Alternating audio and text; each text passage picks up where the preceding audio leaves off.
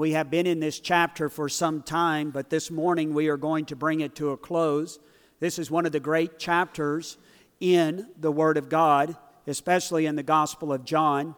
We've been walking through the Gospel of John on Sunday mornings, looking verse by verse at the message that John had for his readers. Perhaps there's no book in the Bible that gives us a better understanding of who Jesus Christ is than the Gospel of John. As a matter of fact, the other three gospel writers tend to focus a lot more on what Jesus did in his earthly ministry, whereas John tends to focus a lot more on who Jesus was. You know, he opens the Gospel of John by speaking about Jesus Christ being the Word, and that the Word was with God, and that the Word was God. Very clearly in the opening chapter of the Gospel of John, it is revealed to us that Jesus Christ is God in the human flesh. We should not be surprised by that at all. Then when we come to chapter 5, we see Jesus Christ making these claims about himself, these claims that we've looked at over the last several weeks. If you remember, the 5th chapter of the Gospel of John opens with Jesus Christ performing a miracle at the pool of Bethesda. He goes there and he heals a man on the Sabbath day. And after he heals that man, he tells him, "Get up, take up your bed, and walk." It is that miracle that brings Jesus Christ into conflict with the religious leaders. So in verse 17 of chapter 5 of the Gospel of John, we have Jesus Christ's response to the religious leaders. And if you remember in verses 17 through 23, Jesus Christ makes 3 audacious claims. You know, when Jesus Christ speaks these words, I don't know that they have the same impact on our lives today that it did on his first century hearers. Can you imagine seeing this man, Jesus Christ, stand up before a group of people? He's responding to the criticism of the religious leaders of his day. In the first claim that he makes, he claims to be equal with God in his nature. I mean, Jesus Christ just claimed to be God in the human flesh. Can you imagine that? Can you imagine what must have been going on in the minds of those first century hearers when Jesus Christ makes a claim like that? I mean, think about it. Some of them knew him. Maybe perhaps there's people standing in that crowd that day who have grown up with Jesus Christ as a child. They know the story of his mother and that whole situation there. And now this man gets up and he makes this claim to be equal with God in his nature. And if that's not enough, he goes on and he has the audacity to make the claim that he is equal to God in his works. As a matter of fact, if you remember, Jesus Christ makes that great statement, "I only do what I see the Father doing. I simply join him in his work." So if Jesus Christ was sinning by healing the man on the Sabbath, then the Father in heaven must be sinning as well, because he's just joining the Father in what he sees him doing. He goes on and he says this last statement, or makes this last claim. He says to be equal, he claims to be equal with God in his worship. He says here in this passage of Scripture in verse 23, "Honor the Father, honor the Son. Honor the Son, honor the Father. Don't honor the Son, don't honor the Father. Don't honor the Father, don't honor the Son." Just think about that for a moment. Those are some pretty daring claims to be made by one man. He claimed to be God in the human flesh. Last week we talked about life and judgment. We really didn't get around to that judgment part. We spent a lot of time on the life part, didn't we? Well, I'm going to tell you, I'm quite adventuresome this morning because this passage of Scripture is quite lengthy. It stretches all the way from verse 31 through verse 47. But the unique thing in this passage of Scripture is Jesus Christ is going to announce witness after witness to substantiate the claims that he made early on. This is the third part of his response to the criticism of the religious leaders. And he's going to introduce a number of different witnesses that are going to validate the claims that he has made. Now, I want you to get this picture in your mind for just a moment, if you can. I want you to picture in your mind a courtroom. How many of you have ever been in a courtroom before? You ever been in a courtroom? I have. I was called to jury duty one time. I thank the Lord that I was not chosen. I'm always grateful for that. I don't want to be on a jury, but I was called to be on jury duty, and I remember going to the courtroom there in Jasper County at the courthouse in the center of the city of Jasper. Well, if you can imagine a courtroom for a moment, then you can imagine what is happening in this scene. It's like it is a courtroom, and the jury is the listeners that Jesus Christ is speaking to. He's made these three daring claims that we looked at several weeks ago. And now he is going to call witness after witness after witness to substantiate the claims that he has made. I've spent a lot of time over the last several weeks thinking about the words of Jesus Christ, and I have walked away with this conclusion. Anyone can claim to be anything, but that does not necessarily mean that it's true. Through the centuries, numerous people have claimed to be God. However, those claims are oftentimes dismissed as the foolish rambling of an insane person. We can all point to figures throughout history at one time or another who have claimed to be God, can't we? How many of you remember Charlie Manson? Do y'all remember that man? He claimed to be God, but when we looked at him, we thought to ourselves, well, that's the foolish rambling of an insane person. Isn't that what we thought? And there have been others throughout the centuries that have claimed to be God. So what made Jesus Christ's claims different? How do we know that Jesus Christ wasn't just another foolish person rambling on about who he was? Is there really any proof that can substantiate that Jesus Christ was truly God in the human flesh? Well, Jesus Christ is going to provide the answer to that question in this story. He's going to call to the jury stand 4 different witnesses to make his point. I want you to listen as we begin reading right here in verse 31.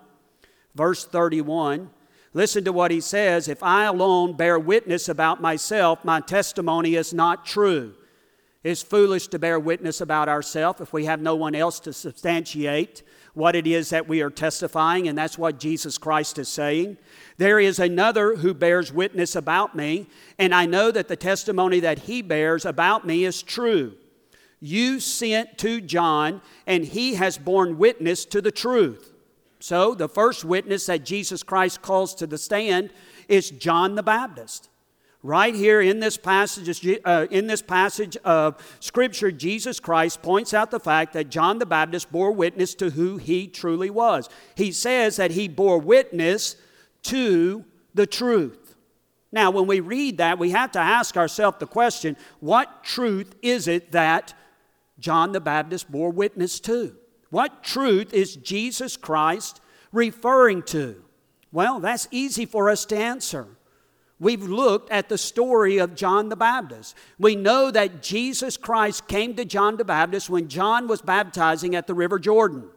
And when he came there, John made this proclamation about who Jesus Christ was. He said, "Behold the Lamb of God who takes away the sins of the world." That is the truth that John the Baptist bore witness about. In essence, what John the Baptist was saying is, hey, Israel, open your eyes. You see that man over there? He is the Messiah, the Son of the living God. That's what he was saying about him. So the first person that Jesus Christ calls on behalf of a witness for him to substantiate the claims that he's made, he calls John the Baptist. But as I stopped and I thought about John the Baptist as a witness, when I examined it more closely, I walked away with this. John was a fallible man just like all of us. Is it possible that John could have been mistaken when he made this bold proclamation about who Jesus Christ was? Think about it. It is a pretty strong witness, isn't it? Behold, the Lamb of God who takes away the sins of the world. Most Jews did consider John to be a prophet sent by God.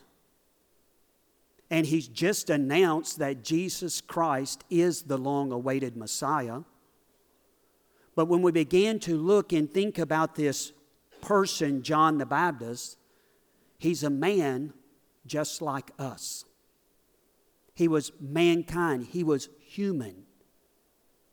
So it was possible that John could have made a mistake. Isn't that true? As a matter of fact, Jesus Christ is going to go on and even say he even has a greater witness than John the Baptist. Let's go back to this text and listen to what he's going to say here. Verse 32, there is another one who bears witness about him, and I know that the testimony that he bears about me is true. You sent to John, he was talking about the religious leaders, they went to John, and he has bore witness to the truth. He bore witness to the fact that Jesus Christ is the Lamb of God. Verse 34, not that the testimony that I receive is from man, but I say these things so that you might be saved. So Jesus Christ looks and says, hey, I want you to know something. John serves as a witness for me, but I will tell you something. I have far greater witnesses than John the Baptist.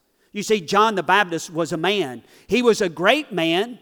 He was an honored man among God's kingdom. But I will tell you, the witnesses that I will call after this are far greater than any witness that John the Baptist may have testified about me.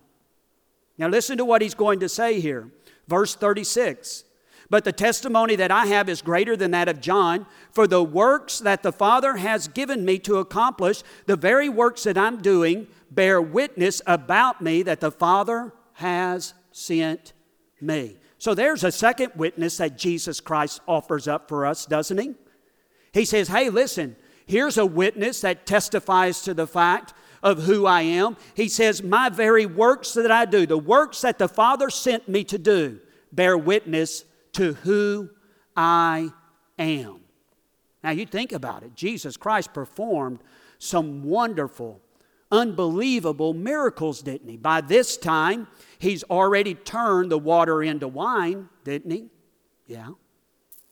He healed the official's son by just speaking the word. Remember? Go home, your son is well. Isn't that crazy?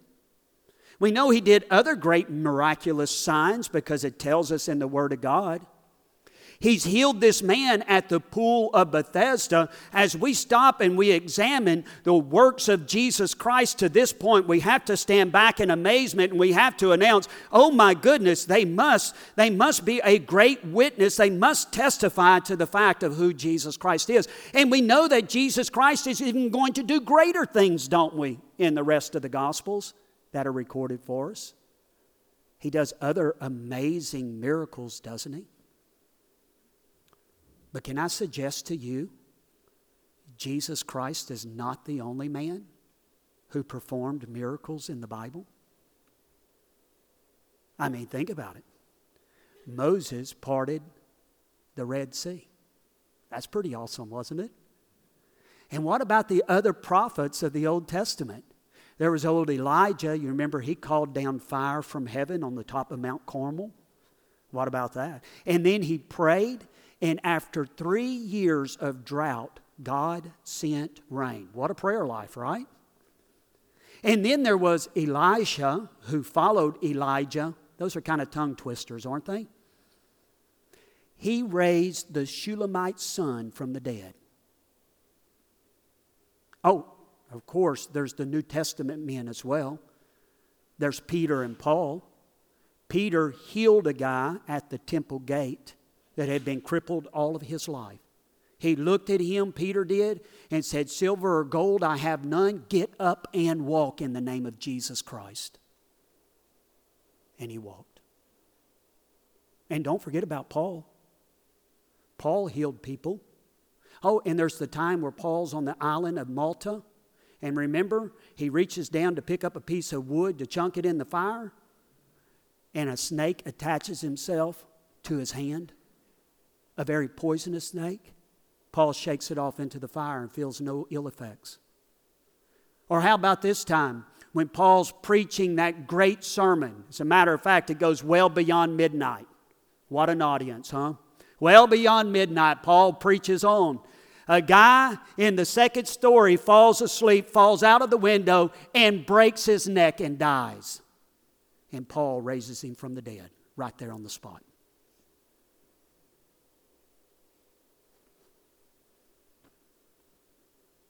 I mean, think about it for a moment. All of those men did great and wonderful miracles, powerful miracles in the name of the Lord Jesus Christ. But here Jesus Christ says, "My miracles serve as a witness for me of the claims that I have made." When I read that, then I ask myself the question, well, what is the difference then?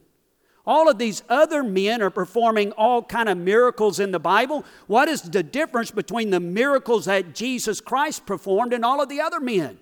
This is the one difference. None of the other ones ever claimed to be God. But Jesus Christ did. And Jesus Christ says, I want you to know something. My miracles serve as a witness of the claims that I've made. Now, if those two are not enough, Jesus Christ is going to call a third witness to the stand. You know who he's going to call now? He's going to call his Father. But he isn't going to call his earthly father.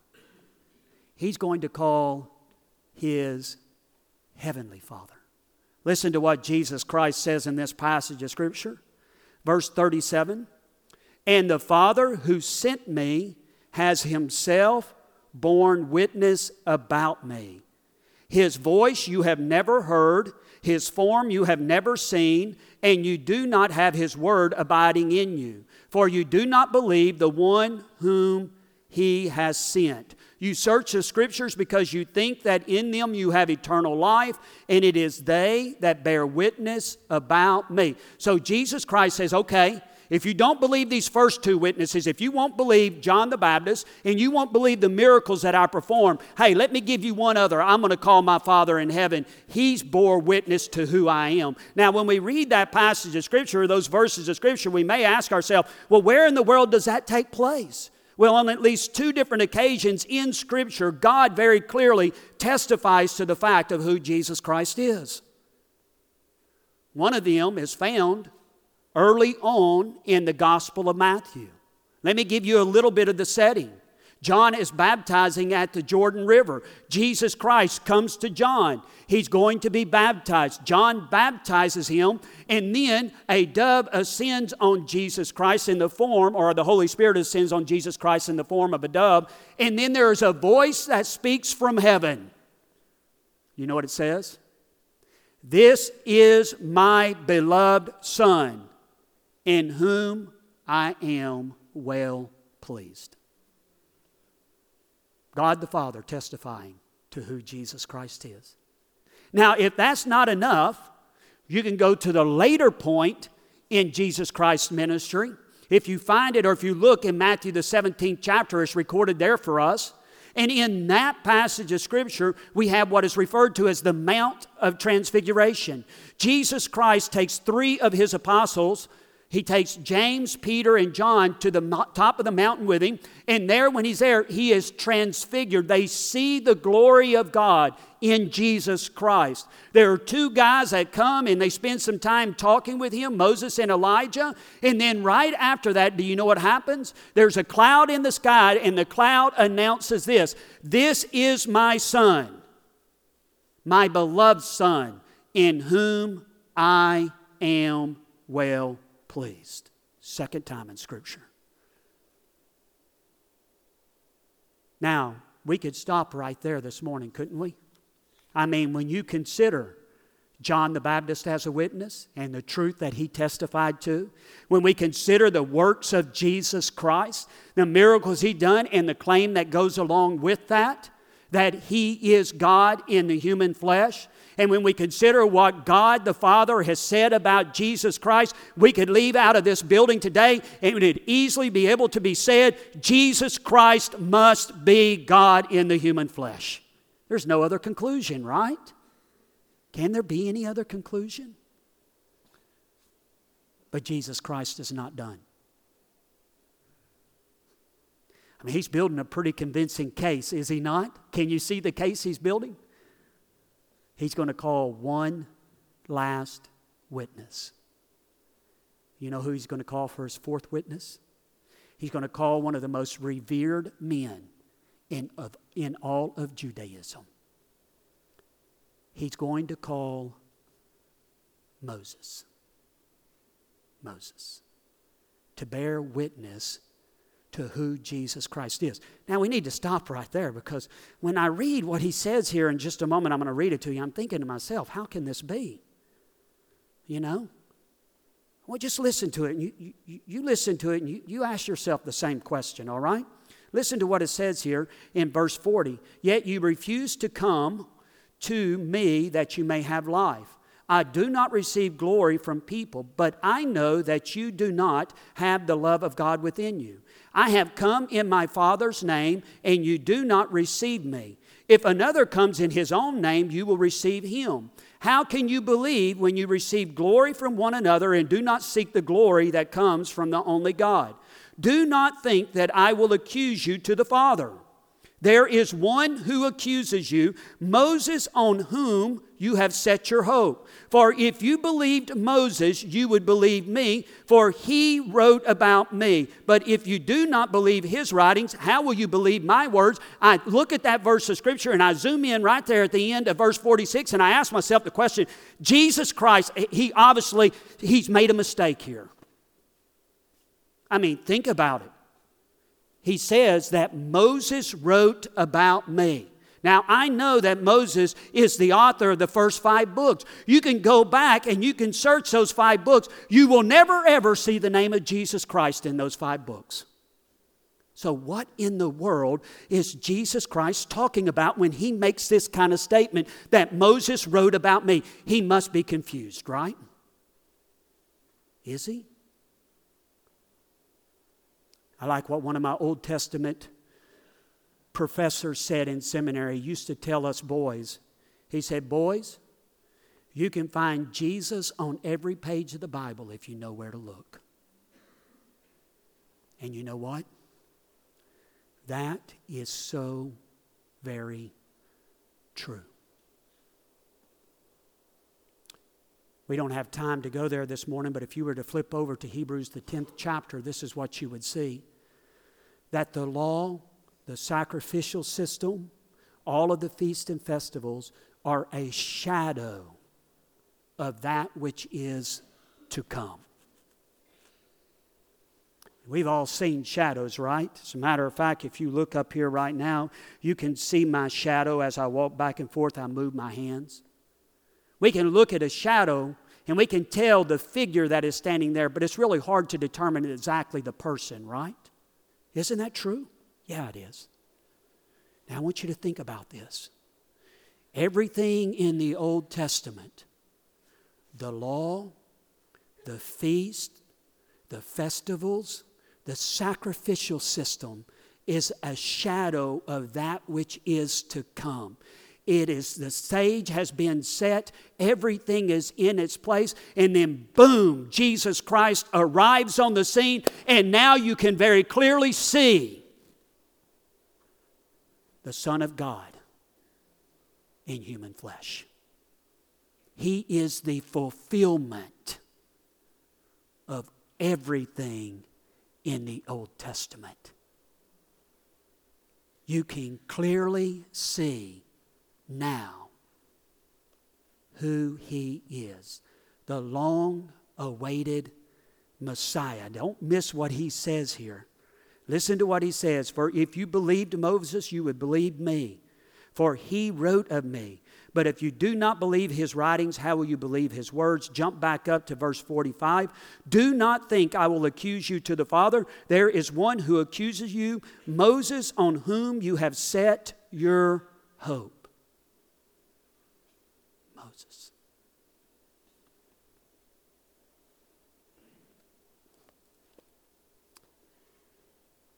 You know, as I thought about the claim of Jesus Christ, and I asked myself the question, what does Jesus Christ mean when He makes this statement in this passage of Scripture? How do we honestly know that Jesus Christ was the Messiah? Well, the answer to that question is very easy. Because through His birth, life, ministry, death, and resurrection, Jesus fulfilled every Old Testament prophecy concerning the Messiah.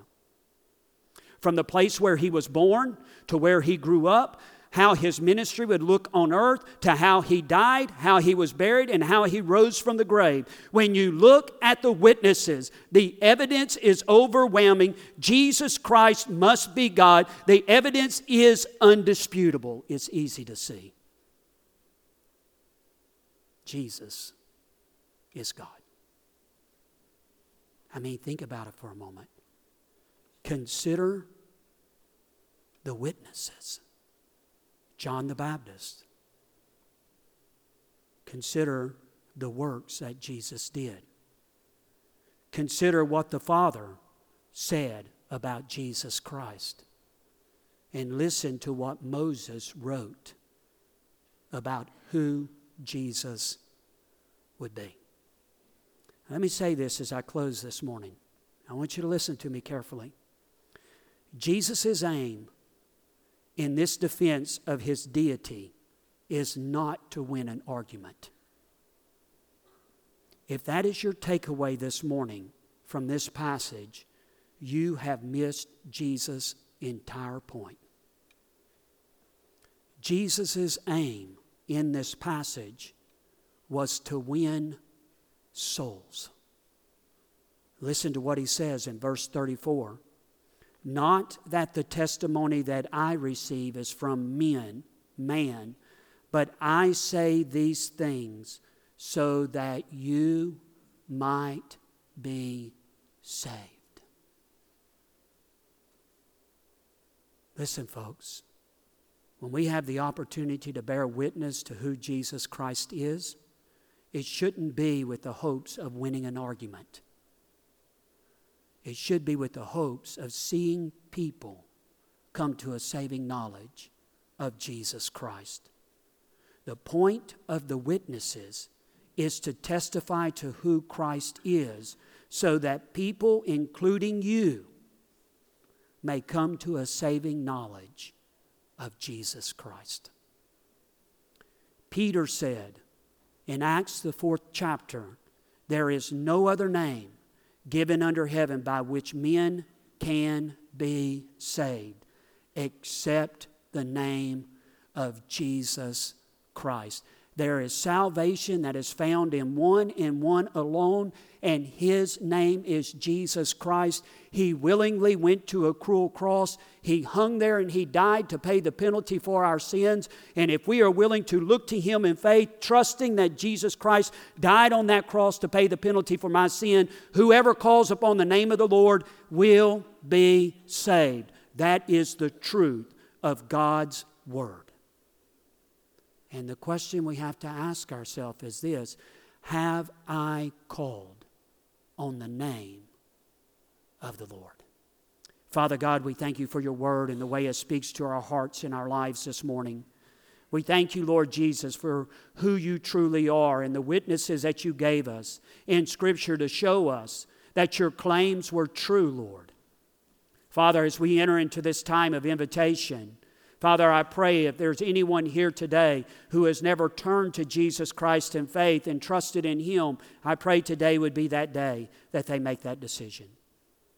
Father, you continue to work in our hearts and our lives, guiding us and stirring us to the decisions that we need to make. We ask all of this in the powerful name of Jesus Christ. Amen.